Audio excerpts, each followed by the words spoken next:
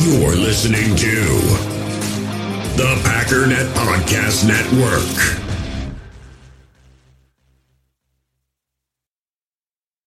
When you need mealtime inspiration, it's worth shopping Kroger, where you'll find over 30,000 mouth-watering choices that excite your inner foodie. And no matter what tasty choice you make, you'll enjoy our everyday low prices, plus extra ways to save, like digital coupons worth over $600 each week. You can also save up to $1 off per gallon at the pump with fuel points. More savings and more inspiring flavors make shopping Kroger worth it every time. Kroger, fresh for everyone. Fuel restrictions apply. Actually, it's the lead play in our offense. We ask our YN or a tight end to open up somewhere between 6 feet and 9 feet, get an isolation with the linebacker. Come to tackle, to take the defensive end if he's over him. If he's not, to drive down on the first man to his inside. If the YN has the linebacker taken out, he cuts inside. If the YN has the linebacker in, he comes all the way around. You look at this play, what we're trying to get is a seal here and a seal here and try to run this play in the alley.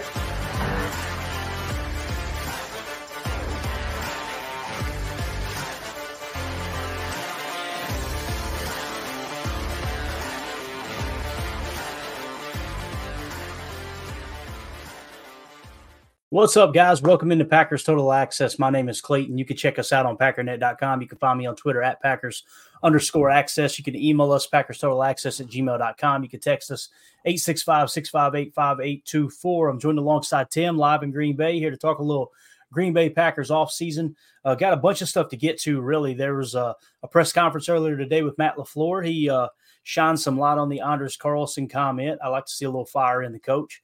And then he made a brief comment on the assistant coaches, more specifically Joe Barry. And he also talked a little bit about Jaire Alexander's suspension and how he handled that. We heard from Jon Runyan, which was a very emotional Jon Runyan. We'll kind of touch on that a bit too. But Tim, how you doing this evening, buddy? Doing good, man. Just taking it all in. Got a lot to cover and happy to be here, man. How was your day? Oh, it was great, dude. I'm ready to talk ball. I've been sitting here grinding away, putting the draft board together, getting the early stages. The first of 5 steps. So that was a lot of fun. There's some intriguing prospects. I'll just say that, man. This draft is going to be a lot of fun to go through this year for sure. Tim, if you'll kind of keep an eye on the chat for me as we go, if you see something that, hey, look, we'd like to hit that, just mark it for me because we're going to be going through a ton of information and we're going to try our best to finish on time. How about that? All right, let's see if we can do that. But I do want to give a shout out to everybody in the chat.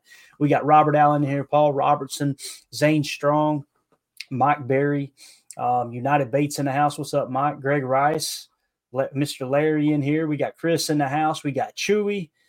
We got everybody up in here. Eric Sutherland just swung through. I'm sure he'll say something inappropriate in due time. So there you go.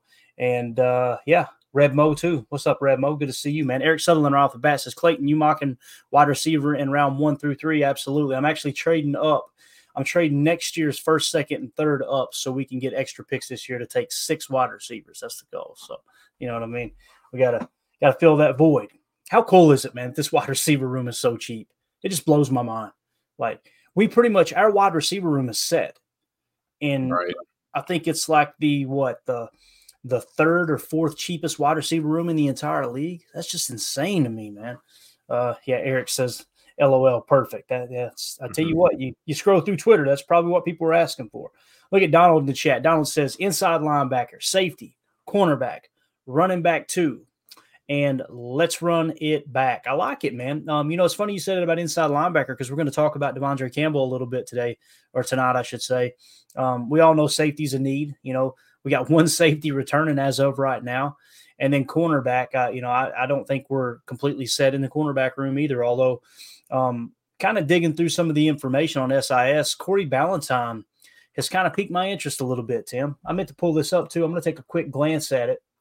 I wanted to see what his status was. I think it was unrestricted, wasn't it? Let me drop that comment down real quick. So let's see. Where's he at? Where's our boy at? He ain't even on here, right? No. Oh, wait a minute, Tim. Is he under contract? Is Corey Ballantyne under contract? He's under contract. Is he a first? I thought he was on there. No, he's not on there. What we got to get confirmation on that. If he's under contract, that's kind of exciting. So anything, hit me with a comment here, Tim. Say something while I look that up. We're already off cuff. This is how we go over. Well, we can say a lot about Corey Valentine. Well, we could say a lot about Carrington Valentine too. Val and Val, as we so call him in my house. But no, I think Valentine has been. Corner is one of those positions where sometimes when you don't hear the name called, it's a good thing. Like if you're not hearing a name and number out there, that means you're playing fundamentally sound. You're doing what you're supposed to do, no penalties, and maybe they're just not throwing your way because of how you're playing.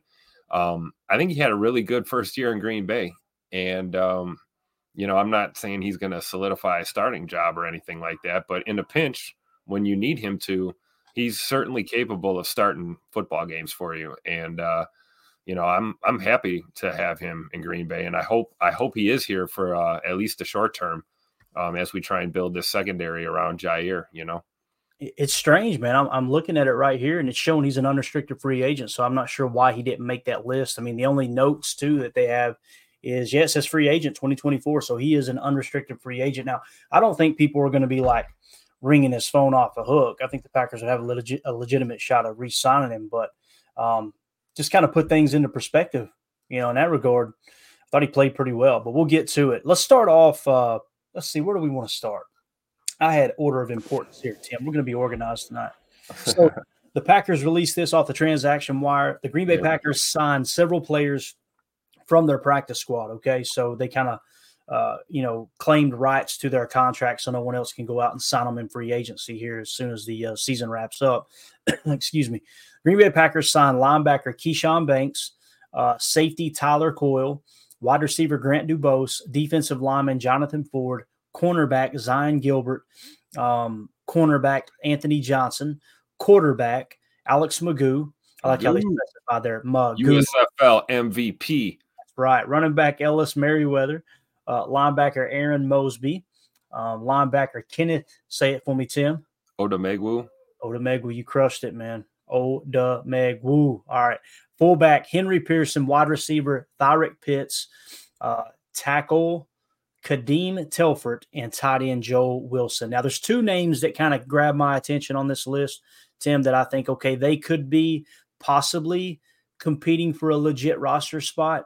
You're trying to build the basement right now, guys. You're trying to build the floor of your roster. That's why you're looking to sign these guys, and they're already familiar with your facility. They're already familiar with your playbook because they've been running some of the scout team and all that type of stuff. Obviously, you've seen something in them, you being the front office and the coaching staff. But Henry Pearson at fullback, seeing that Josiah DeGuara is set to be a free agent, and defensive lineman Jonathan Ford are the two that I think, you know what, you can't teach size, right? And that's what Jonathan Ford has. He's a hoss of a man. And Henry Pearson, I felt like kind of held his own when he did fill in. If you're going to stick to a little bit of 21 personnel and you're losing DeGuara, who kind of filled that quote-unquote fullback role or H-back role, that'll probably be the guy to do it. But what do you think about those moves right there, Tim? Anything stick out to you? Well, first of all, I like these signings. There's a lot of names on here that we're familiar with. But, I really think Henry Pearson does, provide potential value for us going forward, especially if we're going to be down a tight end or two, like you said, echoing your point. But, Keyshawn Banks, I guess, at linebacker is a name that kind of sticks out to me a little bit as someone who could contribute. But, I mean, we're talking about, fighting for a full-fledged starting role, and I don't know if he's there quite yet. And then I guess someone else of note is Grant DuBose, a wide out. In an already deep wide receiver room, it's going to be tough for him to get a starting role on this team, which is a good problem to have. But it's nice to see that they've retained these guys right away, basically signing the, just about the whole practice squad back to a contract. And, I like Alex Magoo too. I'm a big fan of our quarterback room right now as it stands, and hope it stays that way for the future. Yeah, definitely. All right, good stuff. Well, Coach LaFleur met with the media today and talked a little bit about the assistants. So let's just dive right into that. It's a real quick clip. He was asked, I wanted to zoom in on Coach LaFleur's face because you could see him grinning as they're asking the question. He's just you could just tell the look in his eye almost it almost screams, boy, they're going to be disappointed when they find out he's back. But this is him talking about the assistant coaches and was specifically asked about Joe Barry, I believe. Here we go. You had said at that point you anticipated all your assistants being back for this year.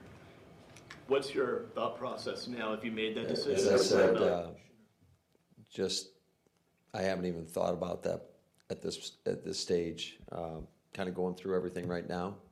I want to certainly sit down with every assistant before any decisions are made. You mean we don't just fire people? We don't just fire people without talking to them? Watch his face.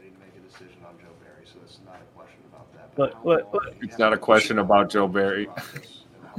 He started to grin. He grinned. Just going to go through the process and, at my own pace. I love it. Yeah, I do too. I love it. At my own pace. Take it easy. Take it easy over there. Just let me do what I got to do, okay? And listen, for those who are tuning in maybe for the first time, first of all, I'm sorry you found this joke of a show, but here we are. Welcome. Right? But where we kind of stand on the Joe Barry thing, I've been very, very, very vocal this year in, I wouldn't say defending Joe Barry, but just simply pointing out, here's what's going on with the defense. Here's what's happening on Sundays. Here's what's happening on the tape. You see them blown coverages, missed assignments, missed tackles, all that stuff. And I didn't have a problem with Joe Barry's play calling. I didn't have a problem with the pre-snap alignments because most of the time, if someone was playing too soft, it's because they chose to line up that far off the line. Won't get into all the details, but my stance is I think we could do better at DC. And I think that's probably the route we need to go, is to find a better defensive coordinator. Now, would I be surprised if Joe Barry's back? Absolutely not. I wouldn't. As a matter of fact, I'm starting to lean towards, I think Matt LaFleur is going to have him back. That's what it kind of feels like. Now, I don't want to put words into your mouth, Tim. Kind of what's your stance on the whole Joe Barry front?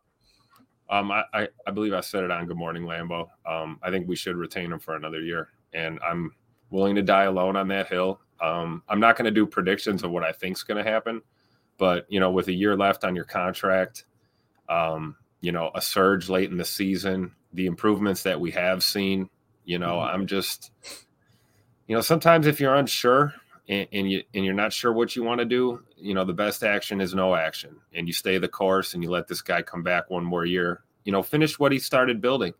This year was a little disappointing, on some levels, but on more levels, it was a great season for this young team.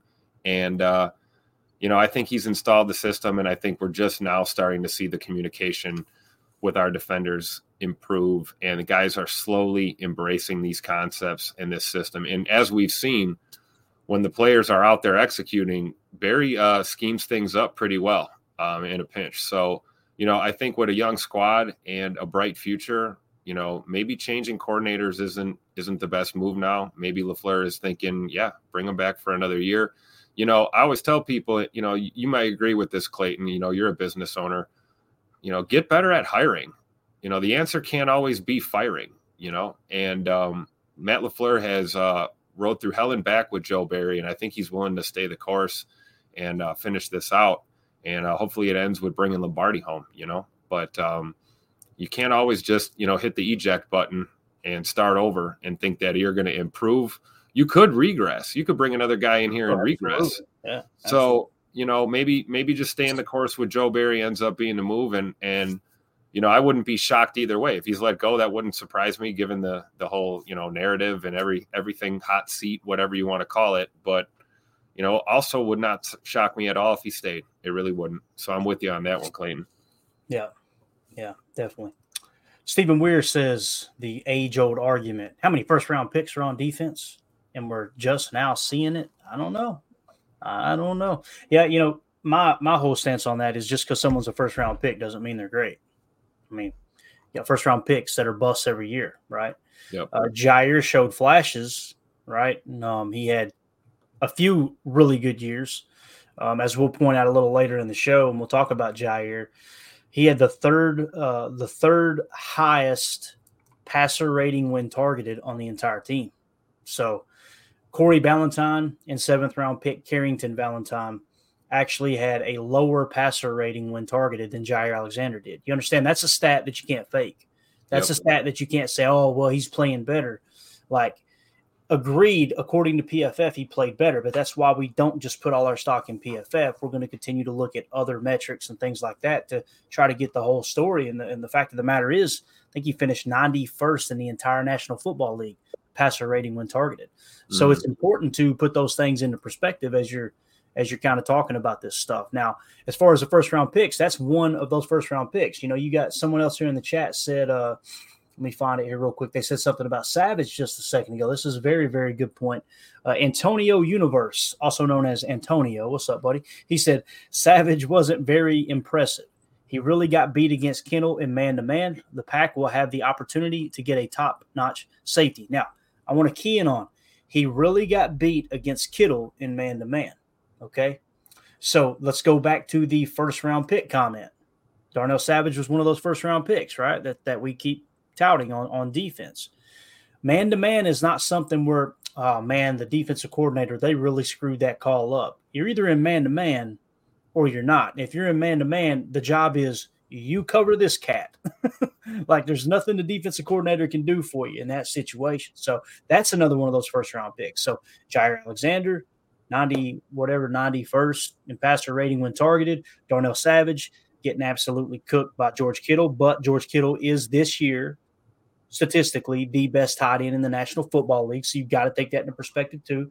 I think we would agree Darnell Savage played a little bit better down the stretch. But, Jake, you have your hand up, big dog. No, my freaking cat jumped on the back of me and nearly scared the cat's back. The cat is back.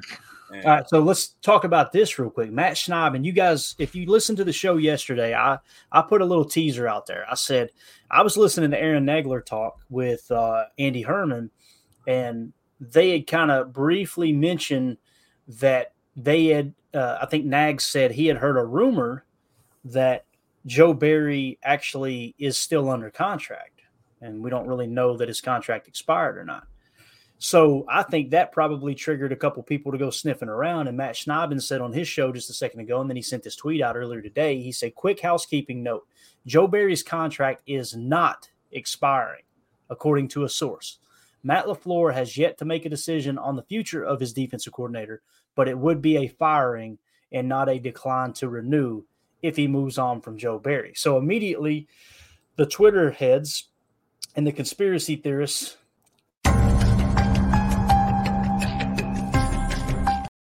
you've always got to let it play long enough to see Bill Belichick. You got to. That's the rule with that video. So they immediately went to, did they give him a contract extension behind the scenes and not tell anybody? And the reason being is because every other DC who's come here recently, they've gotten 3-year deals. Well, obviously, this was the 3rd year of his deal. So what happened there? And go back to the presser where Matt's grinning as they're asking him the question. You know what I mean? It's just, I don't know, man. I think Matt LaFleur is going to smack everybody upside the head with the Joe Barry's coming back. But again, if you told me now they're bringing in Wink Martindale, I would go, yes, as long as he's on the same page with Matt and he don't buck like he did with the Ravens and the Giants. Or if you're saying they're putting in Mike Vrabel, I'm not that sold on. You sure about that?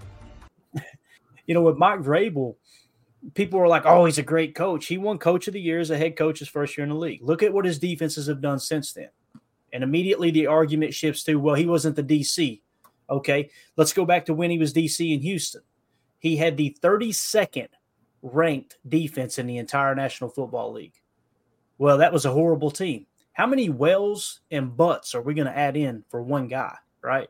And you guys, if you haven't heard, the Titans just hired the Bengals OC as their new head coach. So they see him more valuable than Mike Vrabel, but for what it's worth. So I thought that was an interesting little tidbit there with Joe Barry's contract, and I thought it would get people, just thinking a little bit, right? Like, okay, what exactly is going on there?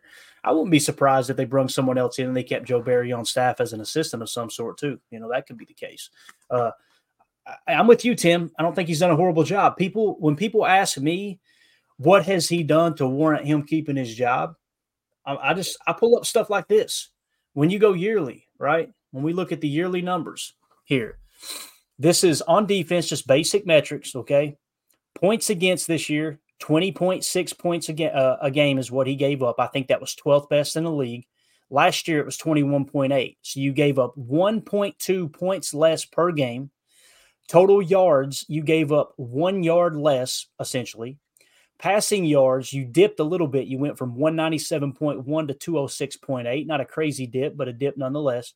Rushing yards, last year you were giving up 139.5 yards rushing. This year you only gave up 128.3. Yards per attempt, just the offensive plays altogether, 6.5 yards last year. This year it dipped to 6.2. Last year's yards per carry, against the run, you gave up 5 yards a carry. This year you gave up 4.4, so you got 0.6 of a yard better per carry in the run game.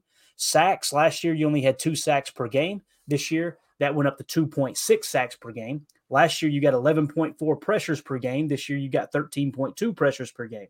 Turnovers dipped obviously significantly from last year. So with that being said, all but about 2 different categories of stats there, statistical categories, your defense got better this year than the year before. Now, Clayton, he keeps scheming up linebackers on receivers, man, in coverage. So shut up, Tim. Let's keep this on track. So when people ask that question as if it's a loaded question, like, they ain't going to come up with nothing, I think you would be surprised. And most people would hear those numbers and go, is that true? It is true. It's just hard to believe it's true because there's so many people just pushing this whole Joe Barry bad, Orange Man bad. We want him gone, right? That's the whole.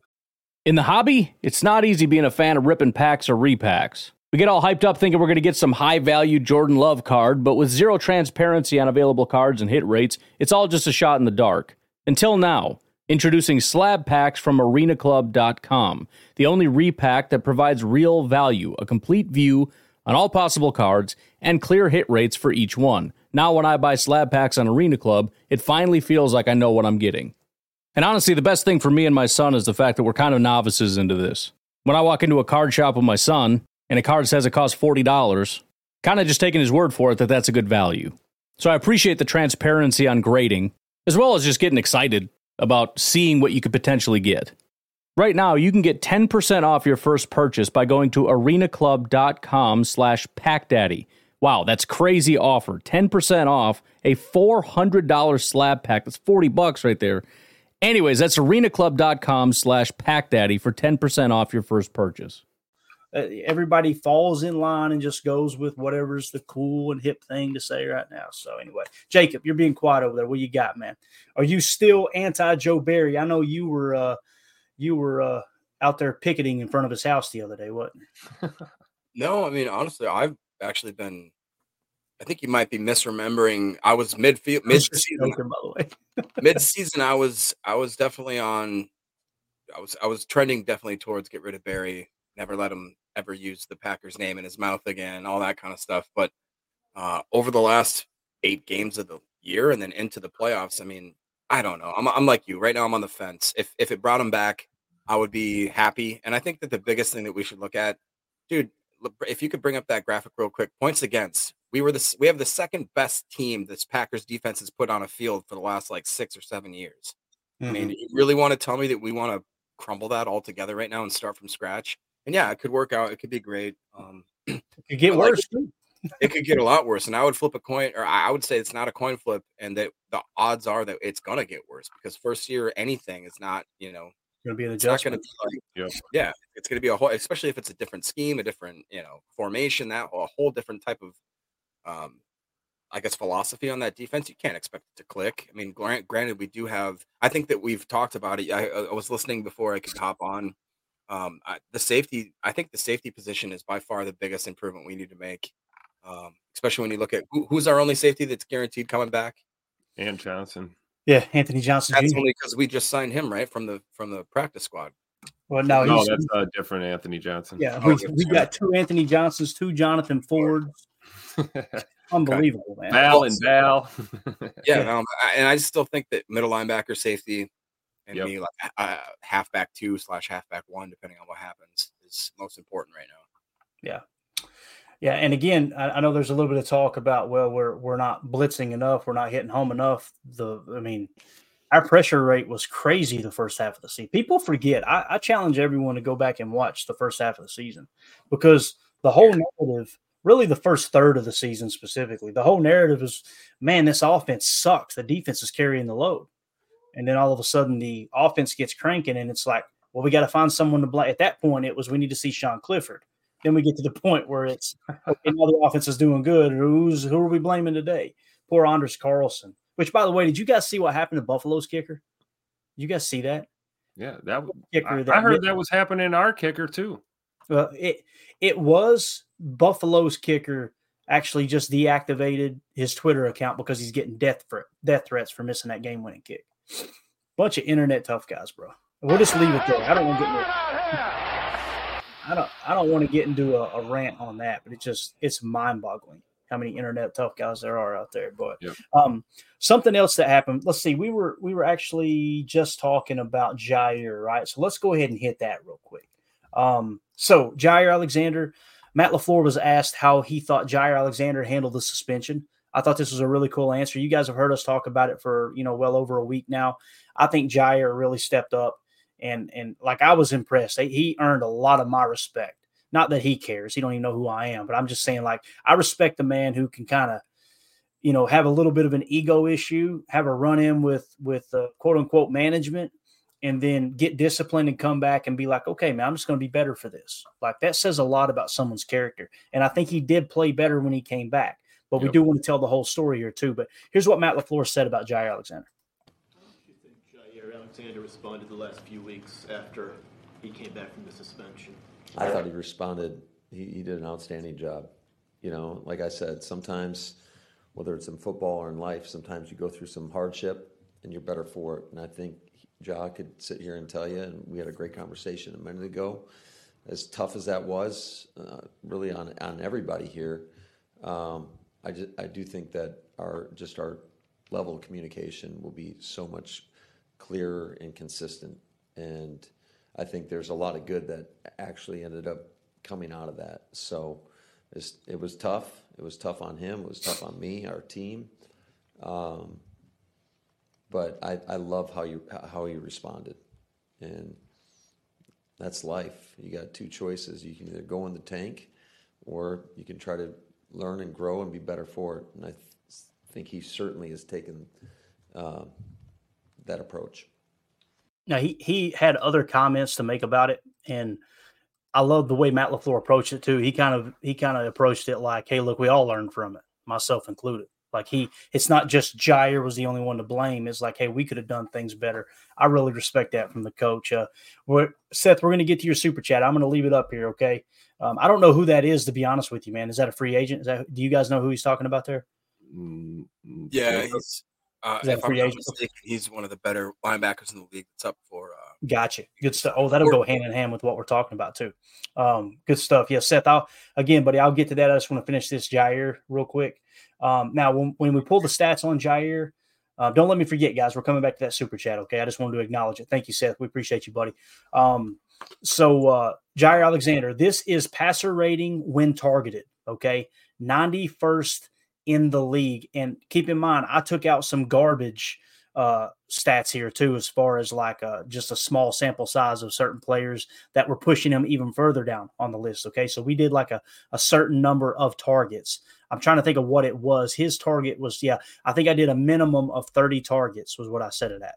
Okay, so he was targeted 31 times this year. Jaire was 98.7 passer rating when targeted. Okay, so that was 91st best in the league. To put that into perspective, that's grading out as a number 3 corner with that specific statistic, which I think that stat is very telling, in my opinion. Now, when we go defense or passer rating when targeted just on the Packers and their secondary, their cornerbacks, right?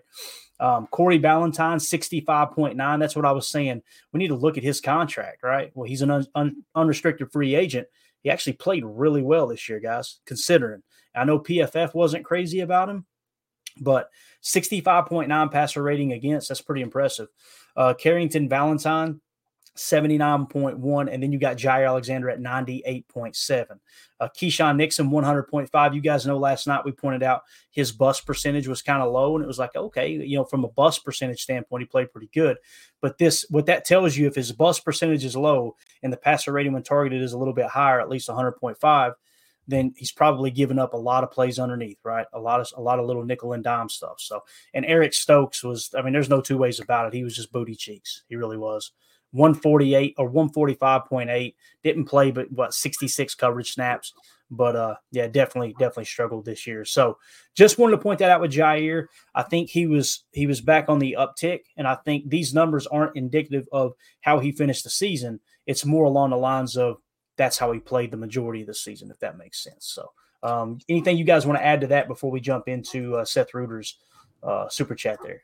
Well, Seth was actually referring to, I thought it was a middle linebacker, but it's not. It's the D tackle, 26-year-old guy from the Ravens who was unfortunate against the run. I believe he's up for a contract here kind of thing. Gotcha. I'll see if I can find him real quick. Tim, you got anything to add to the Jaire conversation there, buddy? No, I just, more of the same. I think, kind of reminds me a little bit of what Quay went through last year. You learn from some mistakes and you come back better, and you're better for yourself, but, better for your team. And, I'm looking forward to seeing Jaire next year and what the attitude is coming into camp. Maybe he works out with the team this year rather than, on his own. We'll see what happens. But he's definitely a leader back there and an anchor in our secondary, and that's the guy you're going to build around. So we absolutely need him. Yeah, I agree. Jacob, anything? No, I mean, I always get distracted in the comment section there, but I do enjoy Val as Tim calls him, and Jaire. I mean, when he comes to play, I really do think that when he's been battling a lot of injuries. I think it's unfair to grade him specifically on this year in a bubble and just be like, hey, Jaire did this or did that. I think that we should focus on the fact that after he and LaFleur and the Packers organization had that quote unquote falling out, that he really did give it his all. He came back, and I mean, it's not like the guy didn't play for us. So I'm back on the Jaire train. I'm not going to have anything bad to say. I think we can say we've probably seen the end of the, I don't really talk to Coach LaFleur like that. Right. Yeah. I think we've seen the end of that. I think certainly the communication has improved across the board, whether it's from coaching, front office to the players. So that's a good sign. I think he improved too, right? Yep. So maybe next year we come out week 1 and we got the Oja, right? That would be awesome. Absolutely. So I'm going to try to pronounce this guy's name.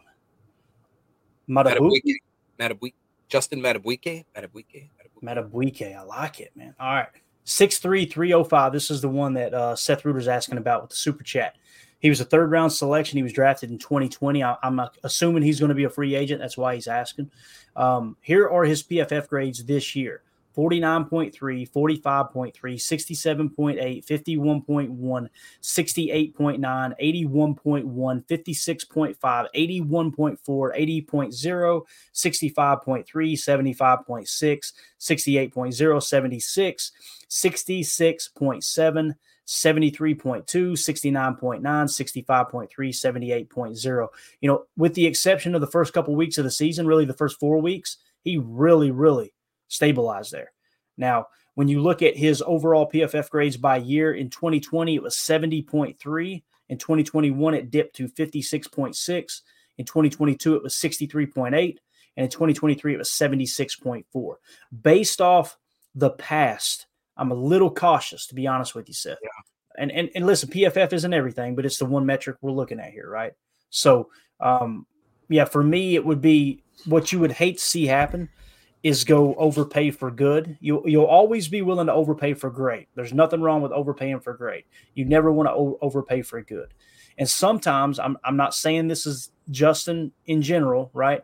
But I'm not saying him specifically. I'm saying just in general, you get these players that have a great year and a contract year. And then they get that contract and it's like they test the market, they get a big chunk, people overpay for them. And then you never see them kind of perform up to that level again. Right. And it's another reason why I'm not worried about Rashawn Gary. People were kind of hinting at that with Rashawn Gary. That dude's still grading out right at the 80 mark. He graded out in the 80s the majority of the year. Right. He dipped down to, I think, 77 or 79 at the end of the year. So what about you guys? Let's go around the horn here. Jacob, would you be on board with trying to sign this guy for the right price? No.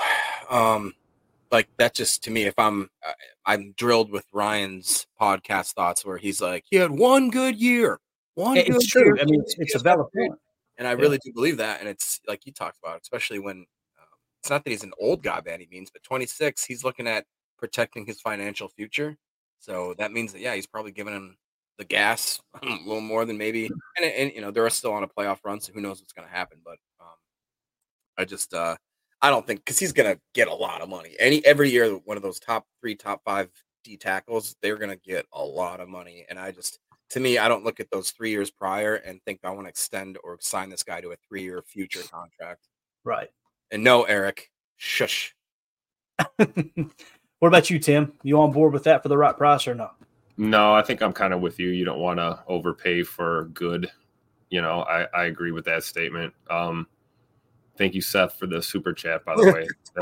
That's awesome. Got it going.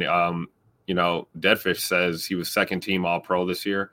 Wow. And, but that kind of leads, credence to your point, right, Clayton? Like, that's second team All-Pro. That's good, right? You don't want to overpay for good. You want to pay the right money for great, right? Right. Yeah.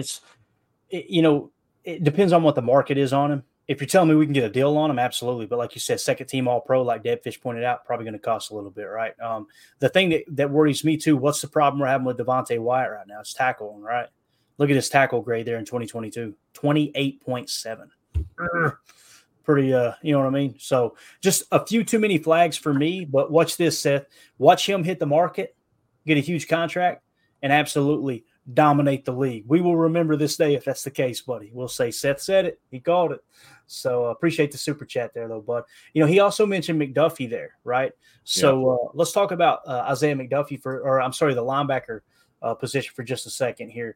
One of the things as we kind of did our self-scout there that I do at the end of every year, I go through the team and go, okay, what got better, what got worse, right? And I kind of look at it from that angle. And one of the things that stood out to me about the defense that did get worse was the coverage, right? And they did give up a few more pass yards than they have in years past. Now, you guys know I've been very vocal that, hey, the majority of those chunk plays are coming in man coverage. We as a fan base kept screaming, we want more man coverage. We want more man coverage. We got it, and we gave up more passing yards this year. So from that standpoint, I go through and go, okay, what's the one statistic that stood out to me? The 33rd team, their defensive stats and analytics had pass coverage, total points, right? Last year, or from last year to this year, actually went from 7.6 to 5.7. Not in a good way. We're not talking about points scored. We're talking about grading the players and how they played within the system. Now, with that total point system, that would tell me that the player had negative plays. The players played worse this year. Not that it was necessarily a scheme thing. It's actually quite the opposite when you think about it. It's the players didn't perform their job at a high level. The fact that it dropped from 7.6 total points to 5.7, that throws a red flag up and go, okay, pass coverage is an issue this year, right? Pass coverage was definitely an issue. They got worse at pass coverage this year. So when we look at it from that angle, let's pull up Devondre Campbell. And now listen, I've been really, really vocal on Devondre Campbell. I think he played hurt most of the year. So we don't know if this was the byproduct of him being hurt or if this is the new Devondre Campbell, right? So nonetheless, when we pull up the stats, passer rating against, why am I keying in on passer rating against? Because I'm trying to figure out what was the most glaring need on this team, and the fact that the total points per game as far as pass coverage in 33rd team combined with SIS data went from 7.6 to 5.7. I tried to finagle these numbers to get Devondre Campbell off of the 81st spot because that's dead last on this list amongst linebackers in the entire National Football League. Devondre Campbell, passer rating when targeted. The quarterback's passer rating when they target Devondre Campbell's guy, 155.0. Jeez. That was my reaction, Jacob. I was like, I knew he had a down year, but man, that is bad. That is really bad, right? So you immediately think, okay, the extreme thought is, all right, what's it going to cost to get rid of him? What's the contract look like, right? So, and I'm not suggesting we should get rid of him, but this is how you make a sound decision on whether someone should return or not, right? So when you pull up his contract, he is obviously 31 years old. He's going to be 31 years old this year, this calendar year. His cap hit is $14.2 million. His dead cap is 11.6. So what that means is if you were to cut him, right? And these are very, very just general terms. There may be some little details here or there, $1 million or $2 million here or there, okay? But this is just a very generalized summary of his contract. You could free up roughly $2.6 million, if I'm looking at it right. You could free up about $2.5 million if he's not on the roster. Is it worth it to let go of a former top 100 player, right? Voted on by the players, and an injury year, coming off an injury year, is it worth it to just free up $2 million? I'm leaning toward no, it isn't. Now, that doesn't mean you don't try to improve the linebacker room and create a competition, right? So maybe you go out and you draft a linebacker. As a matter of fact, I did one of my first mocks earlier today, and I took a linebacker with the first round pick. I ended up taking a linebacker. It was one of I think it was actually is it Jeremiah? It might have been Jeremiah Trotter Jr. Does that sound familiar? Jeremiah Trotter's son. I think that's who it is. I may be getting him mixed up with another one here. Let me pull it up. I actually didn't post that one in the chat either. But Penn State guy? What's that? Is that the Penn State guy? Clemson. Jeremiah Trotter Jr. I traded down from the 25th pick and picked up a couple extra picks. And with the 30th pick overall, I took Jeremiah Trotter Jr. Yeah, that's Jeremiah Trotter's kid. Yeah, I'm old too, Doug. Welcome to the damn club. So if you pull something like that and you create competition in the linebacker room, even if that first round pick has to sit, right? Like we've seen so many times in the past, you're kind of letting him someone like Devondre Campbell mold him into a better player. Then in 2025, his cap hit is $12.5 million and the dead cap is 7.9. So you're freeing up, about $5 million as opposed to just 2.5, which you're still going to free that up if you get rid of him in 2024. It's just you're able to keep him on the roster. So imagine that scenario. And I'm not suggesting we should do it. I'm just saying the way the draft board fell for me, that was the mock that I did. You're losing a linebacker this year. Who is it we're losing to free agency? It's not going to be back. I'm trying to think. You got Quay Walker, you got Devondre Campbell, you got Isaiah McDuffie. Who is the other guy? Eric Wilson is unrestricted, I believe. Correct. So, and with Eric Wilson, even if you do bring him back for special teams purposes, you can carry 5 backers. That's not unheard of. But if you go draft a linebacker and create that competition in the linebacker room, that might be a way to boost that one statistic that we've seen pop up with pass coverage total points dropping from 7.6 to 5.7. So that's kind of how my mind's firing going into the offseason. Like, okay, how can we improve that? How can we fix that specific situation? That's one option. So just wanted to point that out with Devondre Campbell. How do you guys feel about it? Let's go around the horn, Tim. Devondre Campbell, based on the fact you're only going to free up $2 million, would you rather have that veteran presence in the room or would you rather just move on? He is 31 years old. I didn't realize how old he was, dude. That's pretty old for a backer, right? I mean, I'm with you, man. I'm leaning towards keeping him around. I don't think Devondre Campbell's the type of dude that's going to get his feathers ruffled by, a young linebacker being drafted. No. I really don't. He's a pro's pro. And, I got to choose my words carefully here, but, I feel like Dre really threw himself out there for us ever since he came to Green Bay. And, I don't think cutting him is a good look. I think, I don't want to say the Packers owe it to him, but put it this way, I would like to see him have a chance to come back healthy next year and contribute on a high level once again on this defense in whatever role that may be. And you're certainly right. If in fact Eric Wilson's going to pick up a contract somewhere else and he's ultimately not going to be here, why not draft an inside linebacker and put him back there with Quay and Dre and Zay McDuffie and see what we got cooking there. I agree with keeping Devondre Campbell. I mean, age and injury with a guy like this is, it's like Rashawn, like look at Rashawn Gary, coming back from an ACL, has a halfway decent season this year, and then some. So, certain guys, man, it's less of a concern. Certain guys, they can't seem to get over the injury bug. Here's a guy that's played hurt. He expressed some frustration mostly with us fans this year about laying his body out there for us and not feeling appreciated by the fan base. And that's real.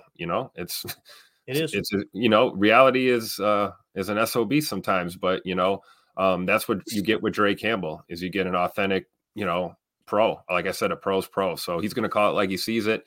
And who better to show, some young linebackers, the ropes in the NFL, as he kind of transcends to the latter stages of his career. I think Dre Campbell is that guy. And I'd love to see him finish his career here, man. I really would. I would too, man. The question is, how long is he going to play, right? And I think the contract is structured the best way possible, Jacob, because you do give yourself an out next year, right, where you can really free up some cap and kind of move on if you have to, right? But what do you think, Jacob? Would you rather see Dre back if he can return to the old form? I think it's unanimous bringing him back, but it's just, do you think it was the injury? Or do you think he's kind of hitting the wall, man? I think that if you, I'm going to let him go. I would let him go. I'd take the $2.5 million. I'd take Quay and Zay and make them my main guys. I would maybe offer Wilson just a tad bit over what the market's willing to give him because he's such a good special teams guy. And then I'd maybe take 2 stabs at middle linebacker with one of our 14 picks that we have. I just look at the way that Devondre, he was dead last in a lot of categories. And I remember watching multiple plays where I watched a guy come across the middle. I watched him with flat feet on his heels, just standing there. I watched him when he was going up to make a tackle. He was stopping and waiting to make engagement. He was not pursuing all the way through. And yeah, if the guy was hurt, then he was hurt, and he probably shouldn't have played through some injuries. And if that's on the Packers staff, then that's on them. But at this point, the guy's 31. He's banged up. So that's not a plus that he played through injuries. It just means he was injured. So, and then in addition to that, the cherry on top for me, he's the age. I didn't know his agent was Drew Rosenhaus, and I didn't know he went to Minnesota. So right there. To a couple of deciding factors there. I love it. Another thing, too, forget my opinion, forget Tim's, forget Jacob's for a minute. Mike Wall talked about it during the season. And I think it was after the Tampa Bay game, if I remember correctly. And Mike Wall put a tweet out like, something's got to change at linebacker. And he was referring to 59. I mean, there's no two ways about it. He was saying like, hey, this is really, really bad, really bad. So it could be the injury again, but it's not just our opinion, but a former NFL player who, oh, by the way, his job was to handle those Mike backers and get in the second level, especially in a power running game like they ran under Mike Sherman. So Redmo in the chat said Wilson may be linebacker 5, but he is 100% special teams 1, always making key plays, it seems. Absolutely. And you know what? I like Isaiah McDuffie, man. I thought McDuffie played pretty decent, I did. Now, is he a playmaker like a Patrick Queen or a Roquan Smith that you're seeing in Baltimore? No. Which, by the way, Roquan leaves the big bad Bears, goes to Baltimore, and that dude's all of a sudden bang. It's culture's a real thing in the NFL. There's no doubt about that. But I thought we just kind of hit on that. These are the kind of conversations we need to have because there's going to be some tough decisions made here real soon. Speaking of tough decisions, man, this one broke my heart earlier today. Well, let me get through the chat here real quick. Robert Allen said couple of ball hawking safeties in the second and third. Also, the KED from USC looks good. I think he said kid is what he was referring to. Paul Robertson said all of those dropped interceptions turn into turnovers if we get some ball hawks at safety. So everybody's kind of unanimous safety. Go ahead, buddy. Oh, no, I was just going to say there's I'm sure you'll highlight it. There's a lot of Cooper DeJean talk, and I would absolutely love that for so many reasons. If you want to just even for a funny way, look at the Shane Gillis stand-up bit about how white corners they don't exist anymore. And it's just funny, man. I just think that it would be really great to see a guy that we could – I mean, that dude seems like an ultimate puzzle piece that you could place all around that secondary. I mean, he could be a ball hawk. He looks like freaking Charles Woodson Jr., dude. Yeah, no doubt. Let me do this. Let me share the screen real quick, and let's see. We're at the 47-minute mark. This is wild how fast this has gone by. Tim's like, you always say that, and that means we're going over. So here is exactly. So this is the consensus big board. Everybody's talking about Cooper DeJean. Let's be honest. It's because he's a white corner, and we haven't seen it since Jason Sehorn. Can we all be honest here for just a second? Jason Sehorn was awesome. If you guys have never heard Michael Irvin talk about playing against him. By the way, look at NFL mock draft database. Do they have enough ads on this page? Right? Like, what in the world? Pay the bills, guys. I see it. All right, Cooper DeJean. Let's see where he's at here. We got looking at last year's draft class there. Yeah. Why ain't he on here, Jacob? What is this? It's not even good. All right, Cooper DeJean. Let's see where he comes in at. Number 17. He peaked at number 9. His projection is number 22 to Philadelphia. Hit me with the disappointment soundbite when you get a chance, Tim.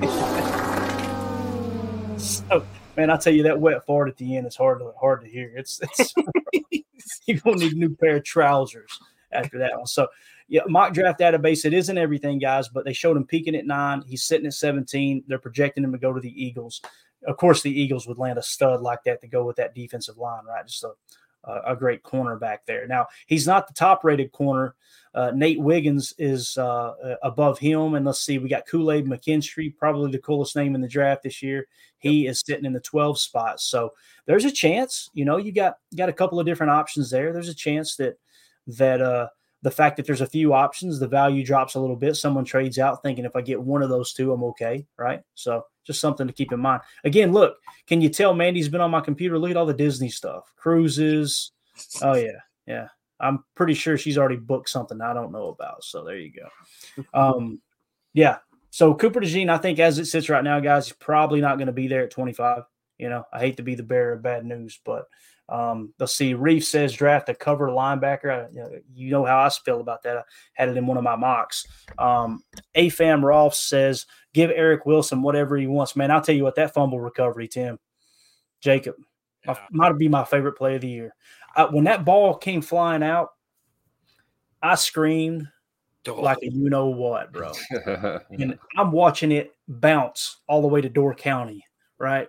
Yeah. And all of a sudden, this cat comes flying in, and I'm like, who is that? Through a sea of red jerseys, there's Eric Wilson falling on that football. Yeah. I mean, my goodness. And you know what? He's been doing that all year. When he's not doing that, he's laying somebody out. Mm-hmm. And I don't mind him as he played third or fourth depth chart kind of linebacker, man. I really don't. So I think you got to think about it at least. I mean, I'm sure he's going to test the market though. Yeah, no doubt, man. Let's see. Doug in the chat says the background on that fumble is that after Wilson, the next 5 closest players were 49ers, like you said, Tim. And just it's a great picture. That's one to get framed. If we had won, I would say frame it. The fact that we lost, it'll get forgotten. In the Louvre. It will get forgotten, no doubt about it. So, speaking of forgotten, I wish I could forget what I seen earlier today because this was tough to watch, man. We talked about Jon Runyan Jr. all year long. Listen, he's underperformed. There's no two ways about it. He would tell you that, I'm sure. I think anyone who breaks down tape and focuses on the offensive line, they would agree with it. But this is the part that's hard for me as a fan. When you get someone who wears the green and gold, and you could tell it means something to them, and they love the city, they love the community, they love the organization, and you could just see the writing on the wall like, yeah, I'm probably done here. Watch Jon Runyan Jr. get emotional when he was asked about what it meant to be a Green Bay Packer.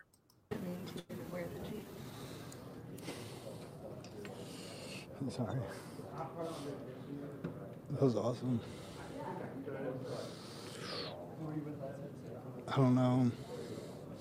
There's a better organization out there.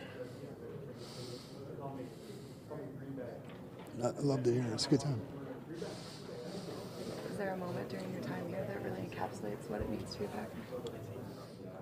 I think it's just the brotherhood. It's unreal. There's an organization. Everybody inside. The people out of the facility, the fans, it's a special place. Met some really good people here. I hope I don't leave. It was a good time. Really appreciate it. Man, I immely was like, you know what? Maybe he didn't play that bad. Like, you know what I mean? I want that dude. Good, bro. He's good. He's good. Like lifetime contract. Yeah, man, it's so rare you see players get attached to cities, to teams like that. You know what I mean? Like today, everybody's so caught up in trying to look cool, and no, I don't need this, I don't need that. Man, just you could tell why the coaches have given him every opportunity to kind of pull out of this slump, right? Yep. And last year he was a decent pass blocker, if I remember correctly. It's just this year wasn't just decent. He was very good. Like in Yeah. a lot of games was scoring unreal. And you kind of expect him to turn it around all year long. It just never really happened. Like, and I dug into the stats a little bit, and I don't want to pile on, but listen, it is a business, right? And it's why I'm not a GM. I would be like, you know what? You're good, Runyon. You hang out as long as you need to, buddy. You know what I mean? But when you look at the actual numbers, run block percentage, okay? Blown block percentage, not run block. All blocks, blown block percentage. This is sorted by right guards. So there's only right guards on this list here, okay? So sorted by blown block percentage, he is 31st in the league at 2.6. So, I mean, what that essentially says is there was only one other starter that blew more blocks than him this year. And it sucks. It sucks after you hear that kind of response, right? But that's the nature of the business, man. When you look to, if you'll notice 29th, look who it is. Sean Ryan, 2.5%. Right. So it's not much better there, but I point that out not to be like, not to pile on. That's not the goal. You see it, you got to say it though. Like Sean Ryan is playing just as good as John Runyon, and he's got 3 more years left on his contract. What is essentially, I mean, not a minimum, but a 3rd round pick.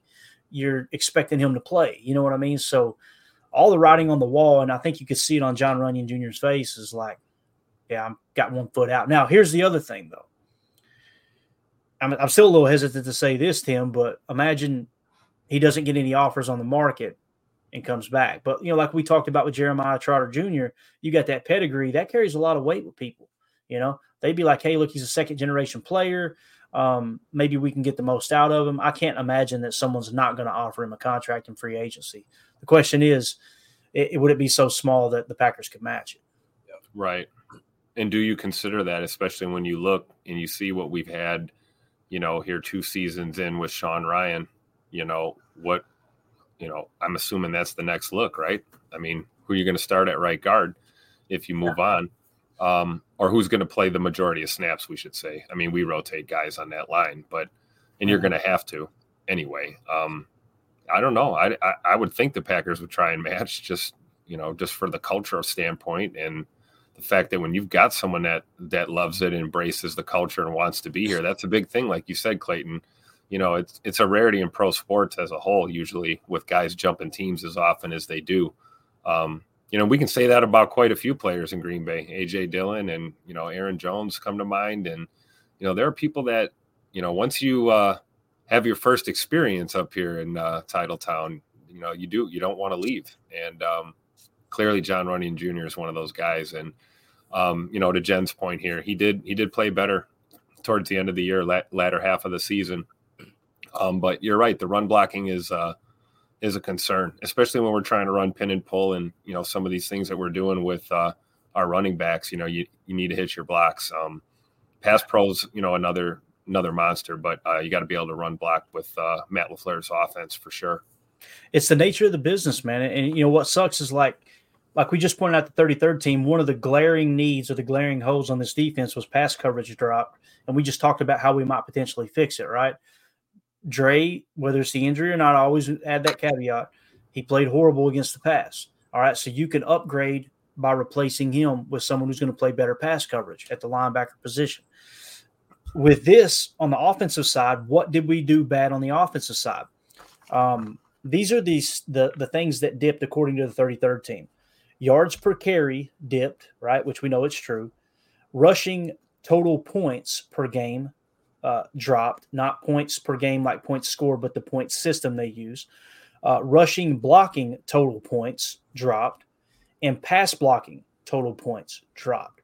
So the offensive line got worse this year, and you could see it. You could see it at times, right, especially in the running game.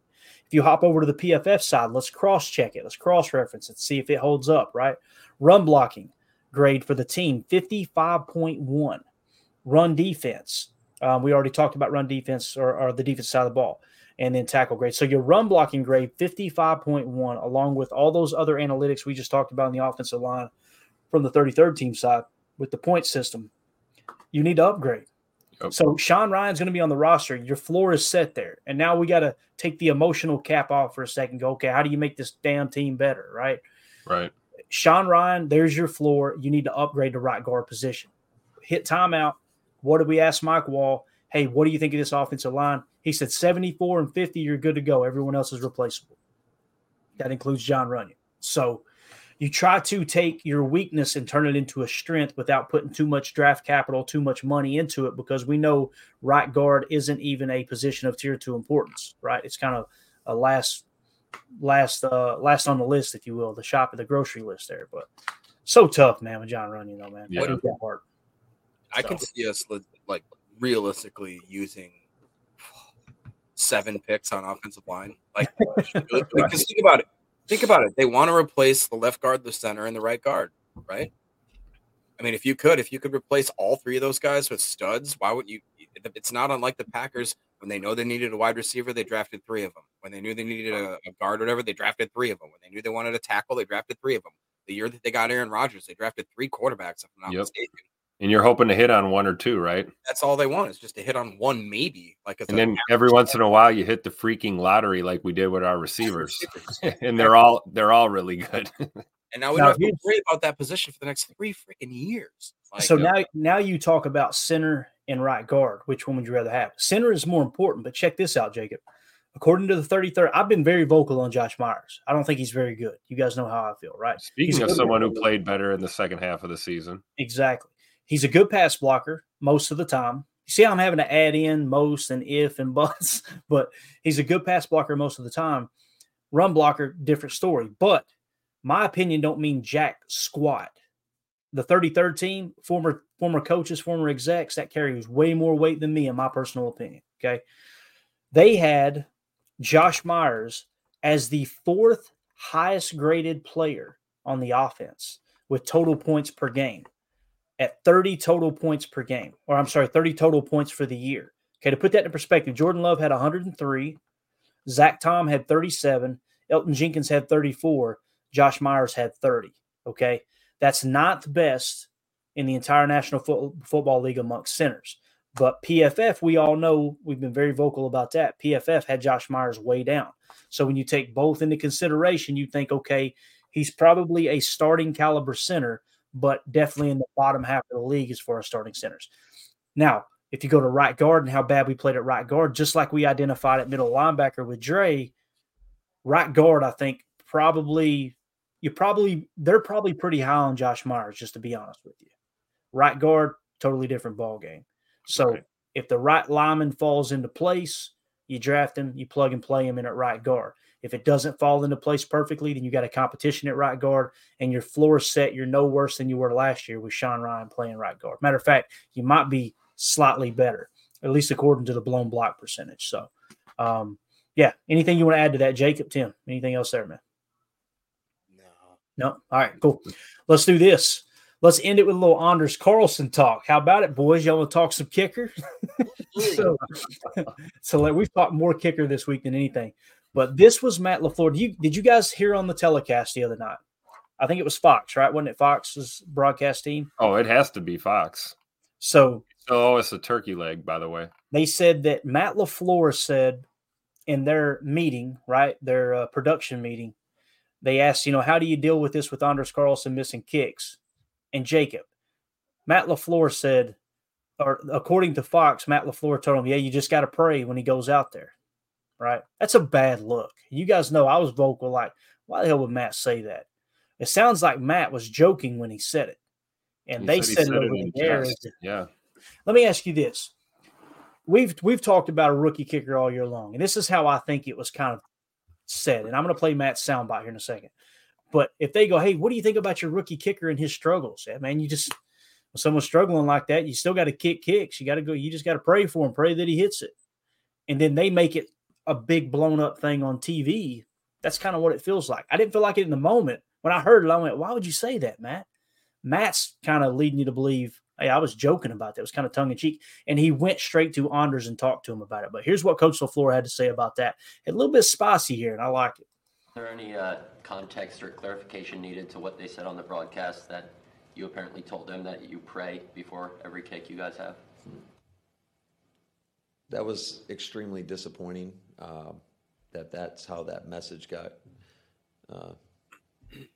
portrayed. I've been doing this been a part of production meetings ever since I became a coordinator.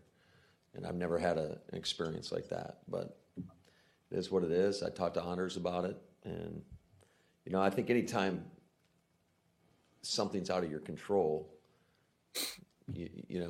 kind of saying it in jest and having fun with it, but it got portrayed that way. And, it's a learning lesson for me.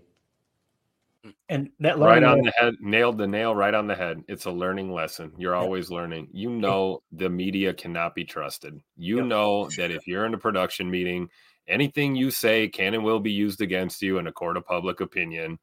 That's just how it goes. Honestly, this seems to be a Fox thing. Not to pick on anybody, but I don't get it, man. I will. They're hungry. They're hungry to spin a narrative at any given moment. And as a head coach, you've got to, he like you said, he learned from it. You got to do better. You got to realize that those tongue-in-cheek comments or little joking kind of reactions, man, you really have to have trust with a media member to be able to speak like that, because everything is pretty much always on the record nowadays. So hopefully Matt will kind of be a little more tight-lipped in the production meetings now in the future. I think he will. I think he's going to say, you know what? Nope, y'all ain't getting a damn thing from us. Ain't happening. Yep. Ain't happening. No more "aw shucks" Matt LaFleur, right? We got Spicy Matt in the house, like Martin said. Spicy Matt, throw a little pepper on it. I think I got the best rebuttal to this Anders Carlson BS if you really want to hear it. I think that a guy named Brian Ham summed this up more articulate than I could ever do it. It was in the Packernet podcast Facebook group. He said people need to relax about Carlson and his kicking. Check out these stats between him and other kickers who are some of the best of all time in their first years. Anders Carlson, 81.1 field goal percentage his rookie year, 3 of 5 for 50 plus. Longest kick was 53. He missed 5 extra points. That sucks, yeah. Adam Vinatieri, 77.1 field goal percentage. Had 1 50-yard kick when he was a rookie. Sebastian Janikowski, 68% field goal percentage. Had 1 kick 50 plus. Steven Gostkowski, 76.9%. Jason Elam, 74.3 his first rookie year. And he goes on to say, imagine if these teams drop these kickers after the rookie years. Just let's chill. All right. Yeah. And here's the other thing in progress. And I think that for what Bisaccia saw in him, I think he did pretty darn well. That's what the argument we were making yesterday was. People were there. Well, we should have kept Mason. Mason didn't crack 80% field goal percentage until his 5th year in the league. And he missed one this year when he got signed. Right. And he had a crap season, and we didn't quit on him, and we allowed him to come back and find success again. So we're certainly not going to bail on a rookie after an 81% performance in his first season in the NFL. Yeah. And immediately people said, now include the extra points. The extra points were different when Mason Crosby was kicking. They were snapping from the freaking 2. So if you include all of Anders Carlson's extra points as normal field goals, guess what? He's still beating Mason Crosby in field goal percentage. And also, guys, remember, place kicking is a snap, a hold, and a kick. It's not just There's a lot of elements besides your kicker. And when you're a rookie, those things are even more important. Your snap and your hold are absolutely vital to your mechanics because timing is so important. So, and I'm not pointing fingers away from him. I'm just saying you have to look at a unit. You want to look at your kicking unit if you're having issues. We had a bad snap, terrible snap in that San Francisco game on Sunday. He hit it. And Anders drilled that one, and a great hold by Whelan to get that ball down and the laces out in enough time for Anders to drive through that. That was a good kick too, because he knew it was bad. He knew it was off. So, I think you just got to, give him a chance, get him a good hold, good snap, and, he'll go out there and I'll kick the bloody piss out of it. Hey, I'll tell you this. You said there was 3 elements, a snap, a hold, and a kick. You left off 1. Puckered buttholes. I'm just telling you right now. Because when I'm sitting here in this chair watching them kick field goals with the game on the line, every single time I think, how in the world do they do this? I'm a nervous wreck right now, and I'm watching from my recliner with a daddy soda in front of me. How in the world do they kick these field goals? Just mind-boggling. So Robert Allen in the chat said, talk to Buffalo fans about kickers. That got ugly quick over there. For those of you who don't know, Buffalo fans sending death threats to their kicker for missing the game time field goal, and he actually completely done away with his social media because of it. You stay classy, Buffalo. Yeah, keep it classy. And I like Buffalo fans, but that's just ridiculous, man. John Schmidt, didn't Holmgren say the same thing about Favre at some point? Didn't we all say the same thing about it, right? Like, that's what's crazy is it's out of my control, man. All you can really do is pray. That's what he said. How do you handle this with your rookie kicker struggling? I mean, all you got to do is all you can do really is pray. We got to kick field goals. And you think God never farted? They go out there and say, Coach LaFleur said that he's so worried about the kicking game that he prays before he kicks. Like, that got for me, man. Snake Such a bad look. media. I'm surprised coming from Rinaldi too, because he's had a pretty good reputation. If that's in fact what the scenario was, but yeah, either way, none of this happens though if Matt LaFleur just kind of keeps that close to the chest and maybe say a silent prayer next time and don't divulge it to the media in the room. Right, and I love how LaFleur handled it. He went straight to Carlson and said, "Here's what happened," and then he went to the media and said, "Lesson learned." Got it. Yeah, and he expressed how disappointed he was in that because, hey, a production meeting is not a press conference. No, it is not. Production meeting is a production meeting, exactly what it is. You're kind of going over some hot points and what's going to be talked about or discussed. And then if you're standing over by the donuts and the coffee talking and, hey, what do you think of your kicker? And a head coach makes a comment like, I don't know, man. Like I said, the media can't be trusted, man. Sorry. Absolutely. Redmo in the chat said Anders doesn't deserve to be the scapegoat for this game, but that all I've heard for days now, he missed one, but so did 5 to 6 other guys at some point during the game. It's so true, man. He doesn't deserve to be the scapegoat, and I'll die on that hill for sure. Deadfish in the chat says Mason Crosby's 6th year, he had a 63.6% field goal percentage, 63.6, and we stuck with him. Very good point, Deadfish. Very good point. So, I mean, that's not even close to 65%. 65%. That's what it's really not, man. Really not. He far exceeded that. Parting thoughts, Tim. What you got, buddy? Anything else you want to add? We're over again, of course. We're close though, right, Clayton? We're getting there. We're getting there. No, man, just excited to continue to break things down here as we move into the off season. Protocols and procedures and hot dates and things that are coming up. Not hot dates like, date Mike or nothing like that, but hot dates as far as dates of importance here in the NFL. Obviously, got a few more games left and, then it'll be Super Bowl Sunday and on to, Combine's going to be here before we know it. You're going to have the off-season owners meetings and things like that. So a lot to look forward to break down going into which for all intents and purposes will be probably one of the most exciting seasons we've seen in a long time here in 2024. As exciting as 2023 was, I think the buzz around training camp and preseason vibes are going to be at an all-time high level here in 2024. And I'm just looking forward to spending the offseason here, breaking it down with you, Clay, and Jacob and Emilio when we get them back, and Carly Ray, the chat, everybody. It's really cool to be a part of this, man. I really appreciate you bringing me in, Clay. No, absolutely, man. It's a blast for sure. I appreciate you, man. So like LaFleur pointed out too, they're going to be back. I think he said they're going to be back in house April 14th. So think about it. January is almost over, right? February, you're going to get into the combine. Well, mid-February, like I said, February 17th last year was when Aaron Jones restructured his deal. So you'll probably have an answer with the Bakhtiari and Aaron Jones contracts about mid-February. The combine will be hitting the following week. Then we're getting into April, where the players will actually report for some offseason stuff April 14th. I think they said April 14th, mid-April. And then we got the draft coming up. We didn't even mention free agency, right? I mean, next thing you know, dude, it'll be training camp, and we'll be saying this. Just here to tell you, Pack is back. You heard? You know what I'm saying? Like, I'm telling you, we're going to blink an eye, and we're going to be dang, OTAs are here. You know what I mean? It's going to come like a freight train. So we got plenty of stuff to cover along the way for sure. The draft coverage is going to be awesome this year. It's going to be absolutely awesome. Go ahead, Jake. I'm just I'm honestly blown away. I had to, I went through like an emotional, I did not handle that loss well. I was so in, I believed it so well. I had to turn off for a few days, and I usually do about 5 days to a week. I listened to you guys. I've been at work, it's just amazing to me right now to look down and that we got just on YouTube alone 100 people right here live. I mean, that's what we would do on some days in the season.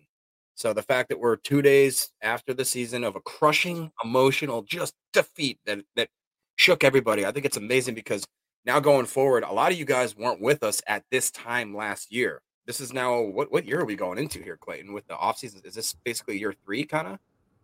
Let's see. I think it might be. Yeah, we did 2 full years now. So, yeah, this would be the 3rd offseason. Yeah, you're right. We're going into our 3rd year. It's our final year of our contract. Let's see if we can dying soon. I'm just saying, it's going to be really fun because you guys have no idea.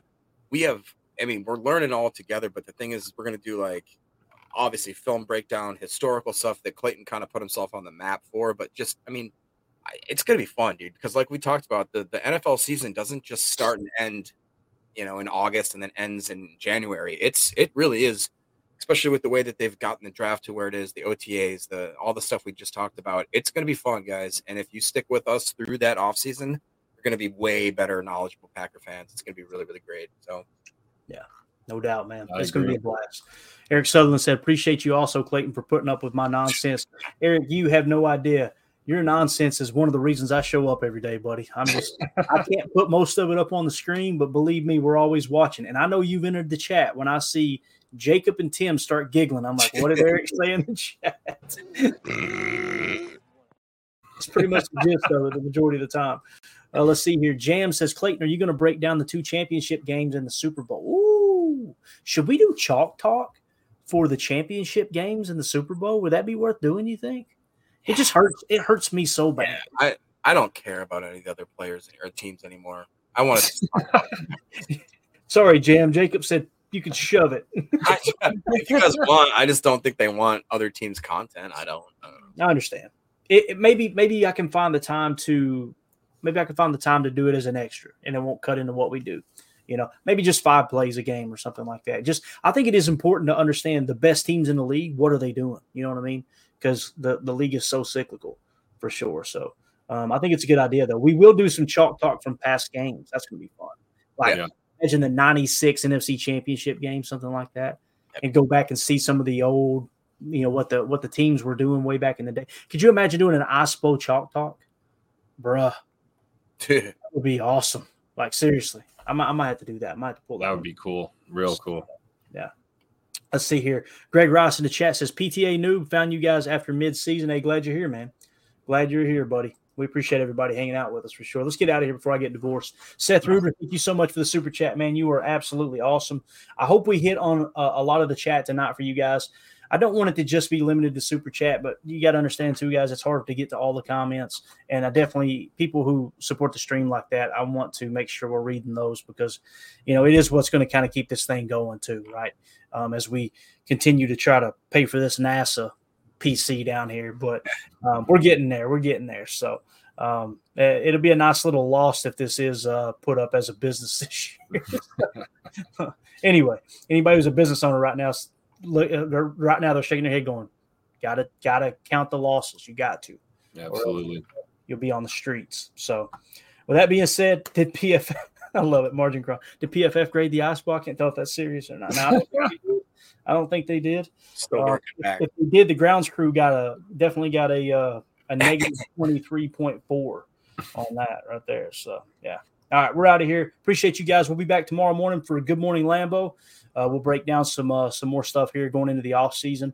I'm sure we'll find something real quick. It doesn't take me 10 minutes to look up and go, I wonder how. Oh yeah, that was a problem this year. Let's highlight that. So and again, we're going to continue to build the draft board too. So what are you laughing at? Go ahead, Jacob. Paul and Affam, I swear, dude, those guys, you could just put all their back and forth into a book of like quibs back and forth. Oh yeah, I'm telling you. Yeah.